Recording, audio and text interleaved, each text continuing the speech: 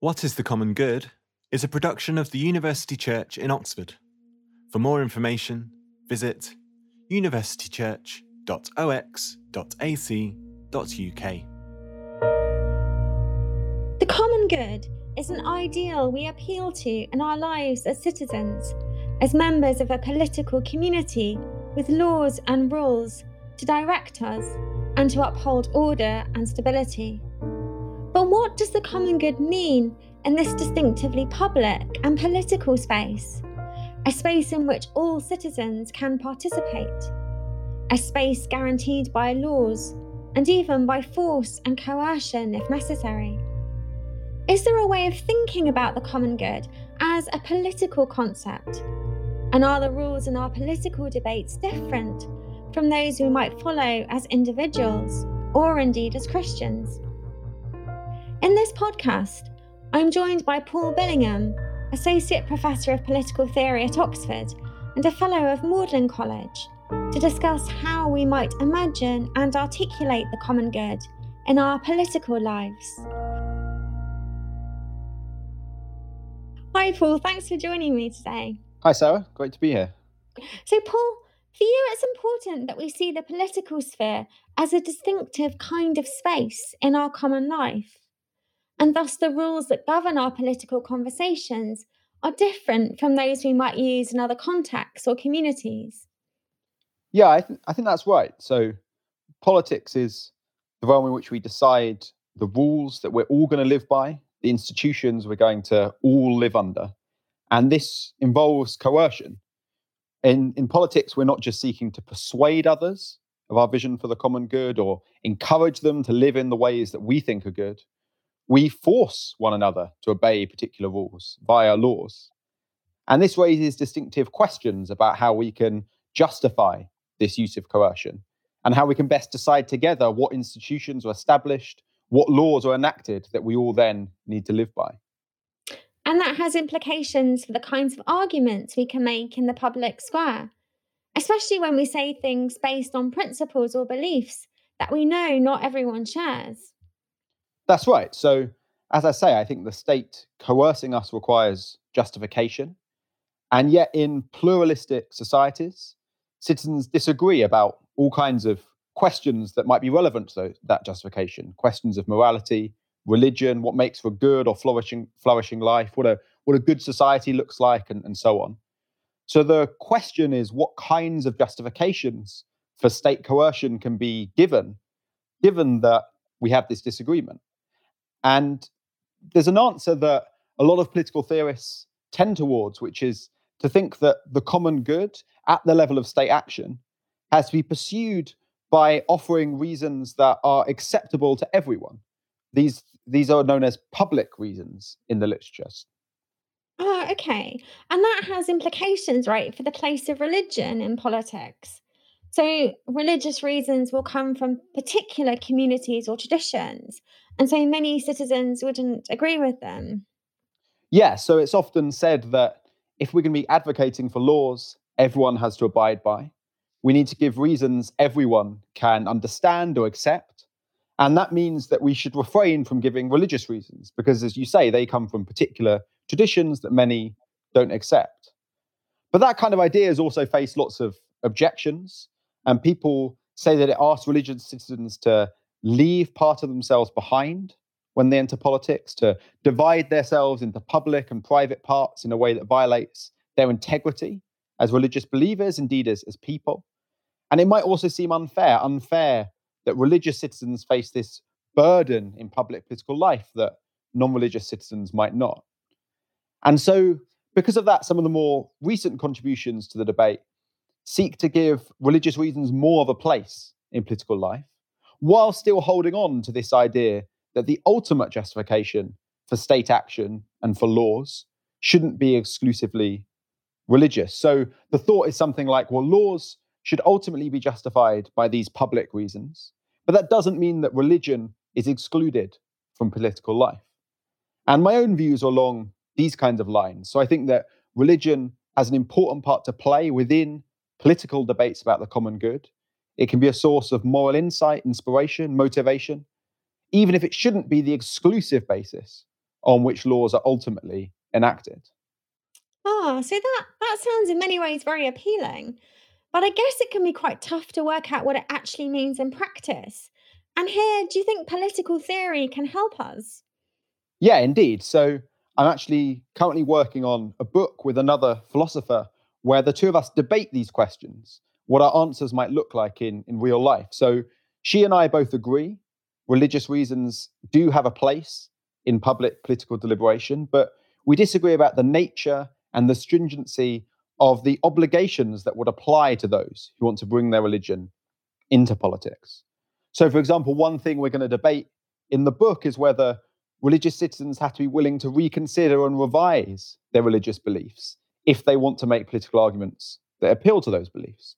So, my co author believes that citizens have strong duties of fallibility and revisability with respect to any reasons they present in public. And that goes all the way down to being willing to question their fundamental beliefs. Whereas I think it's true that we should be ready to revise our political arguments, but that doesn't mean we should have to be ready to revise our fundamental beliefs and to open them up to scrutiny. So I think that we can hold on to our fundamental religious beliefs and participate in political arguments, arguing about their political implications. So what laws should be enacted given my religious beliefs? And we should be open to revising those arguments, but that doesn't mean we have to call into question or make vulnerable those fundamental beliefs themselves. So that's just one example of the kind of thing we're debating about in the book. Thanks. And listening to you, it makes me think, is one of the key questions how good the common good will be if we exclude from it some of the values and principles that matter to us? So, is there a kind of trade off in political thinking between what's common, what we can all share, and what we think of as truly good? Yeah, I think that's right. And I think much of the debate in political theory can be understood as about how to navigate that tension. So some theorists place all the emphasis on including all of the values that matter to us that we think are truly good. And they say basically anything goes as long as laws are democratically enacted and everyone can be involved in the decision-making process. And then there are other people who place all the emphasis on the need for what we might call generality, for ideas we can all share. So they say that all values that can't be shared should be excluded from political debate and decision making, and we should only appeal to shared values. And then there are lots of views in between that seek to value both inclusion and generality. And so my own view leans more towards inclusion as a crucial thing, but I don't think we should completely give up on the importance of this principle of generality. Yeah, and is there something then here about how we think about human beings, about how we see the different aspects of human identity? So, on the one hand, when we enter the public sphere, we need to be aware of ourselves as citizens, standing alongside fellow citizens, with whom we may well disagree quite fundamentally. But on the other hand, even as citizens, we're still ourselves with our own commitments. Yeah, that's really good. I think that's another way of getting at the same kind of tension we've been discussing, but from the perspective focused on our individual experience. So many people are passionate about particular political issues precisely because of their own distinctive commitments and values. And they want to bring those values, which are central to their identity, into their political advocacy. But on the other hand, when we enter into the political realm, we have to recognize we're engaged with fellow citizens who have very different perspectives. And as you say, they might well disagree with us quite fundamentally. So we can't simply say, this is who I am, these are my values, so we should enact this policy. We have to engage with difference, with disagreement. And that means being willing to think about things from others' perspectives, engage with other people's arguments, recognize challenges, objections to our views. And in the end, we have to recognize that laws are imposed upon all of us as citizens, not as Christians or Muslims or humanists or whatever. So we have to accept that that identity as a citizen has a certain priority in politics. But that needn't mean that other aspects of identity must be completely excluded, as I've tried to say. Yeah, thanks. And it's been really fascinating to hear about these debates in political theory. But I just wonder if you could say a bit more about what that means for churches and faith communities, especially if they want to enter into public debate. Do you think that churches need to learn to express themselves differently when they enter the public sphere? Great. So, in part, the answer to that is going to, of course, depend on your view on these debates in political theory. So, for those who believe religious reasons just have no place in political life, they would say that if churches want to enter public debate, they have to express their views using generally acceptable reasons, public reasons, and avoid appealing to their distinctively religious ideas. But as I've said, I think that view is mistaken and it should be rejected. And so I think that faith communities should be able to offer explicitly religious arguments, appeal to the commitments of their faith. And I actually think that that's precisely how they can often make a distinctive contribution to political debate. Faith commitments can offer distinctive insights, and insights that often those who don't share those commitments can also appreciate. But it's also true that building coalitions in a pluralistic society will involve moving beyond our own enclave, reaching out to people with different worldviews. And doing that requires that faith communities don't simply rely on religious arguments, but do seek to find language that can achieve more common ground. And actually, I think that many faith communities are pretty good at doing that. And many have long traditions of political advocacy and action that fits this kind of model where they present their distinctive commitments, but also reach beyond that to seek common ground. It's interesting to hear you say that. And I think the implication, at least for me, is that we need perhaps to think about multiple layers of the common good, perhaps even multiple common goods. So in politics, we might want and need to be especially aware of what it is that we agree on, what we can justifiably enforce, even on those who are unwilling. But in other kinds of communities, perhaps we can look to a richer and deeper kind of common good, knowing that people can always opt out if they don't agree.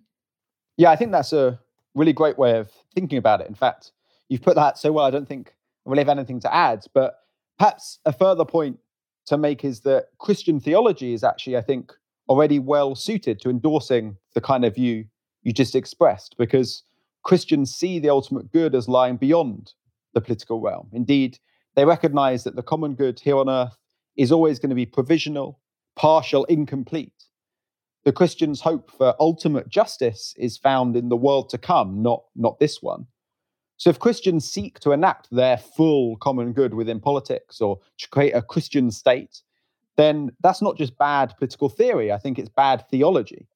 And so in this sense, Christians should actually be willing to accept the limits of what can be achieved through politics. And as I've tried to say, that doesn't mean retreating to a Christian enclave or thinking nothing good can come out of politics. As you say, there is a common good to be found there. But it does mean remembering politics isn't the place where the ultimate common good or our ultimate hope lies. And it shouldn't be the source of our identity. Thanks so much, Paul. That's been wonderful and really helpful in thinking about the common good and its different kinds of contexts. Not at all. Thanks a lot for having me, Sarah. This episode featured Professor Sarah Mortimer, Associate Professor of Early Modern History at Oxford and Reader at the University Church, and Paul Billingham, Associate Professor of Political Theory at Oxford and a Fellow of Magdalen College. Music and sound design by Nicholas Alexander. Thank you for listening.